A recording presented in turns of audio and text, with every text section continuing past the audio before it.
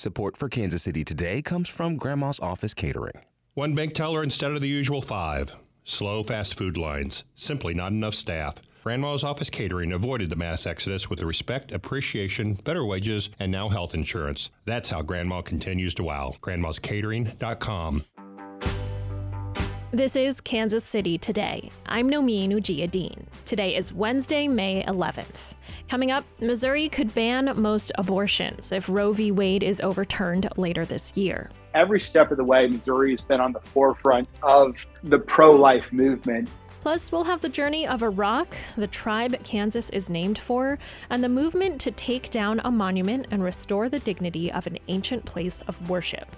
There's a little bit of a melancholy feeling that I have when I see it, because it's a reminder to us as Kaw people of what has been taken from us. But first, some headlines. New COVID-19 cases in the Kansas City area have tripled in the span of a month, KCUR's Alex Smith reports. Average daily cases climbed to 162 at the end of April, up from 54 at the start of the month.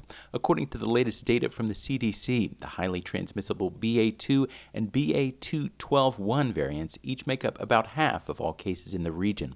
KU infectious disease specialist Dr. Dana Hawkinson says that while cases remain comparatively low, people should remain vigilant and get tested if they have symptoms. It continues to be incumbent upon every individual to make sure that their family, their bubble is most protected. On average, 49 people are hospitalized with COVID in the Kansas City area each day, near an all-time low. The suspect in the Olathe East High School shooting has been booked into jail after a long hospital stay. KCUR's Jody Fortino has more. Records from the Johnson County Sheriff's Office show Jalen Elmore, an 18-year-old student, is now in an Olathe detention center. Elmore is charged with attempted capital murder for shooting school resource officer Eric Clark on March 4th. Clark, Assistant Principal Caleb Stoppel, and Elmore were all injured in the gunfire. Clark received an Award of Valor on Monday from the National Association of School Resource Officers for his role in the shooting. Elmore is scheduled to appear in court on June 8th. Kansas City officials have agreed to a new labor contract with the Municipal Workers Union. Starting August 1st, hundreds of city employees will see a $2 wage increase to $17.35 an hour for full-time workers and over $16 an hour for part-time workers. Workers with 5 or more years of service will also receive annual raises. Reginald Silvers, president of Workers Union Local 500, said union members overwhelmingly supported the contract. That's what matters most. The employees are happy. They came out in historic numbers to vote, and the approval rate was real high. And so, I'm grateful that, I was given this opportunity, and we made the best of it. Local 500 represents nearly 1,000 municipal workers in Kansas City. The new contract is the first agreement since 2018 and will run until 2026.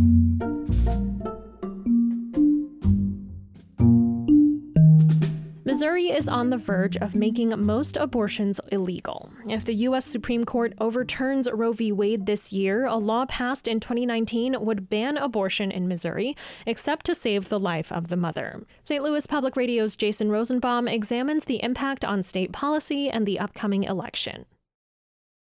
Former Missouri State Representative Elijah Hard distinctly remembers his parents protesting in front of abortion clinics. The Springfield native also marched with his family against abortion rights, which is why the issue had such resonance when he became Speaker of the House. It's rare that you get to move the needle on an issue that you grew up as a child believing was really important. Hard presided over a House chamber that in 2019 passed arguably the most significant bill restricting abortion in Missouri's history. It contains language that would ban most abortions, except for medical emergencies, if Roe v. Wade is overturned. And that scenario seems increasingly likely based on a leaked draft opinion from the U.S. Supreme Court. Every step of the way, Missouri has been on the forefront of the pro-life movement.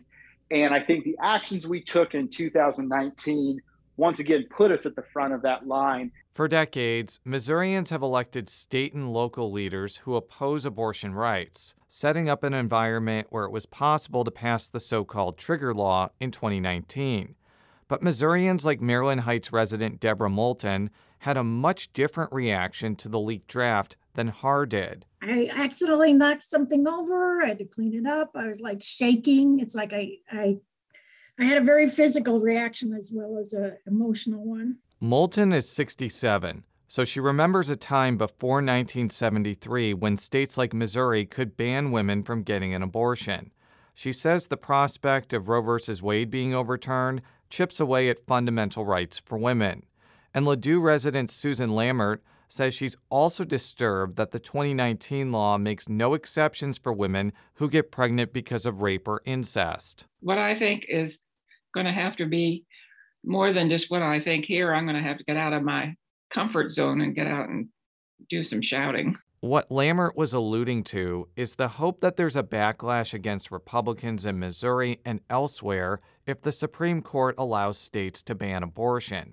Some observers, like anti-abortion rights advocate Sam Lee, are skeptical that will happen. Lee is the director of Campaign Life Missouri. He says there were predictions that Missouri Republicans would suffer in 2020 after passing the bill with the trigger language, and that didn't happen. If voters are concerned about it, they're not concerned enough to get rid of Republicans and elect Democrats. There is, though, one recent example of a Missouri Democrat prevailing amid an abortion rights backlash. I don't think very many Missourians know how extreme Missouri has become. That's former Democratic Senator Claire McCaskill.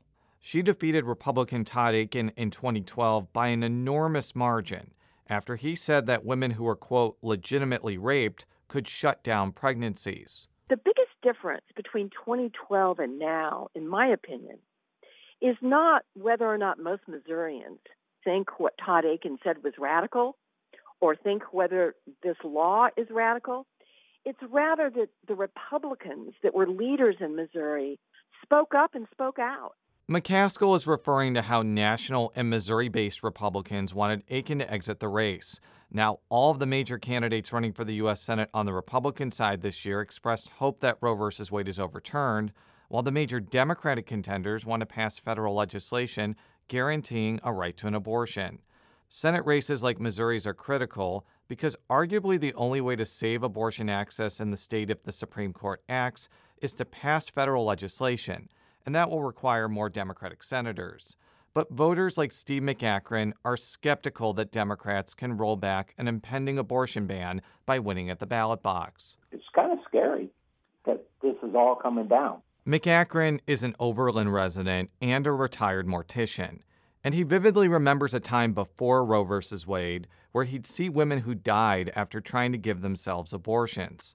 But even though he feels strongly that abortion should be legal, he doesn't think that Republicans will reverse course in November. If it goes south for this issue, I don't know if 2024 they'll be able to recover. Missouri voters may not just decide the fate of abortion rights by how they choose in the upcoming Senate race. Some lawmakers want to put a constitutional amendment on the ballot that could preempt successful litigation against the state's abortion ban. I'm Jason Rosenbaum.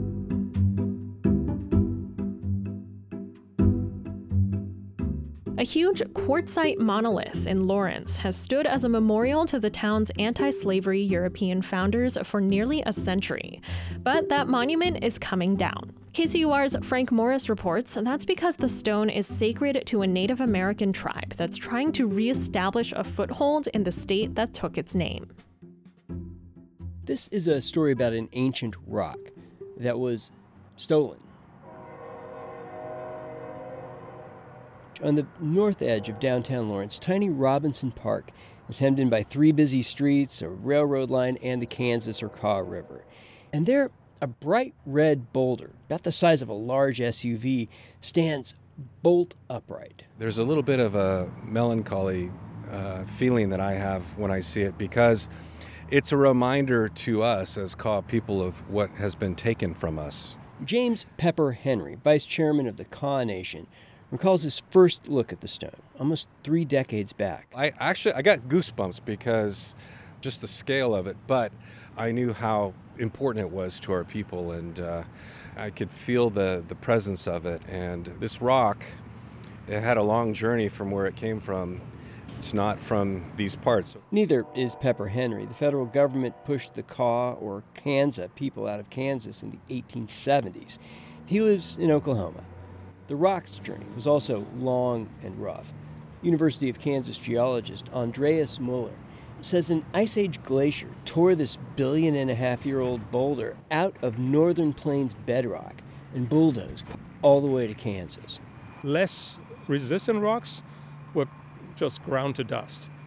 It's a survivor, and it's hard and resilient, and here it is. Right where the city of Lawrence propped it up in 1929, with a plaque honoring the city's abolitionist founders. Boosters hauled Founders Rock in by rail from where the glacier left it 700,000 years ago. But it's about to move again, to someplace more tranquil.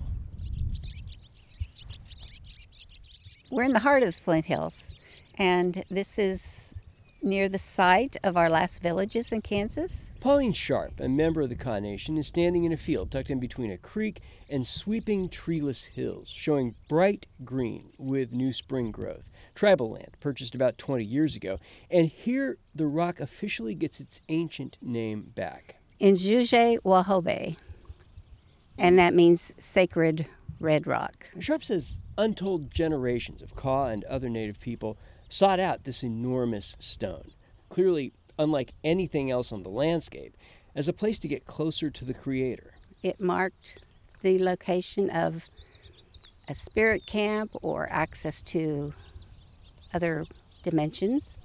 It was like a church. Tribal leaders are out here in the Flint Hills today scouting out possible locations to place this rock. For James Pepper Henry, it's bittersweet work because this is where the Kansas people nearly died out before being forced to leave behind their land, their sacred rock, even their name. I think most people in Kansas don't know that the state is named after a group of people, a Native American tribe, the Kansa. And we've been virtually erased from Kansas, and we're invisible to most people here. That's starting to change. The city of Lawrence has given the rock to the tribe, along with a thorough apology for taking it in the first place. A grant from the Mellon Foundation will cover the cost of moving the 25-ton boulder. And as the tribe restores its sacred, resilient survivor rock to a place of dignity, it hopes to rejuvenate the connection between relatives of people who survived the near extinction of the Kaw tribe and their ancestral homeland. That is, the deep connection between the Kansa people and the state of Kansas. For the Kansas News Service, I'm Frank Morris. This is Kansas City Today. I'm Nomin Ujiyediin. This podcast is produced by Byron Love, Trevor Grandin, and KCUR Studios, and edited by Lisa Rodriguez and Gabe Rosenberg. For more local news from Kansas City's NPR station, visit kcur.org, where you can read Jason's story on abortion in Missouri and Frank's story on the Kaw Rock. Tomorrow, we'll have an update on how Kansas is redrawing its congressional districts. Thanks for listening, and I'll see you soon.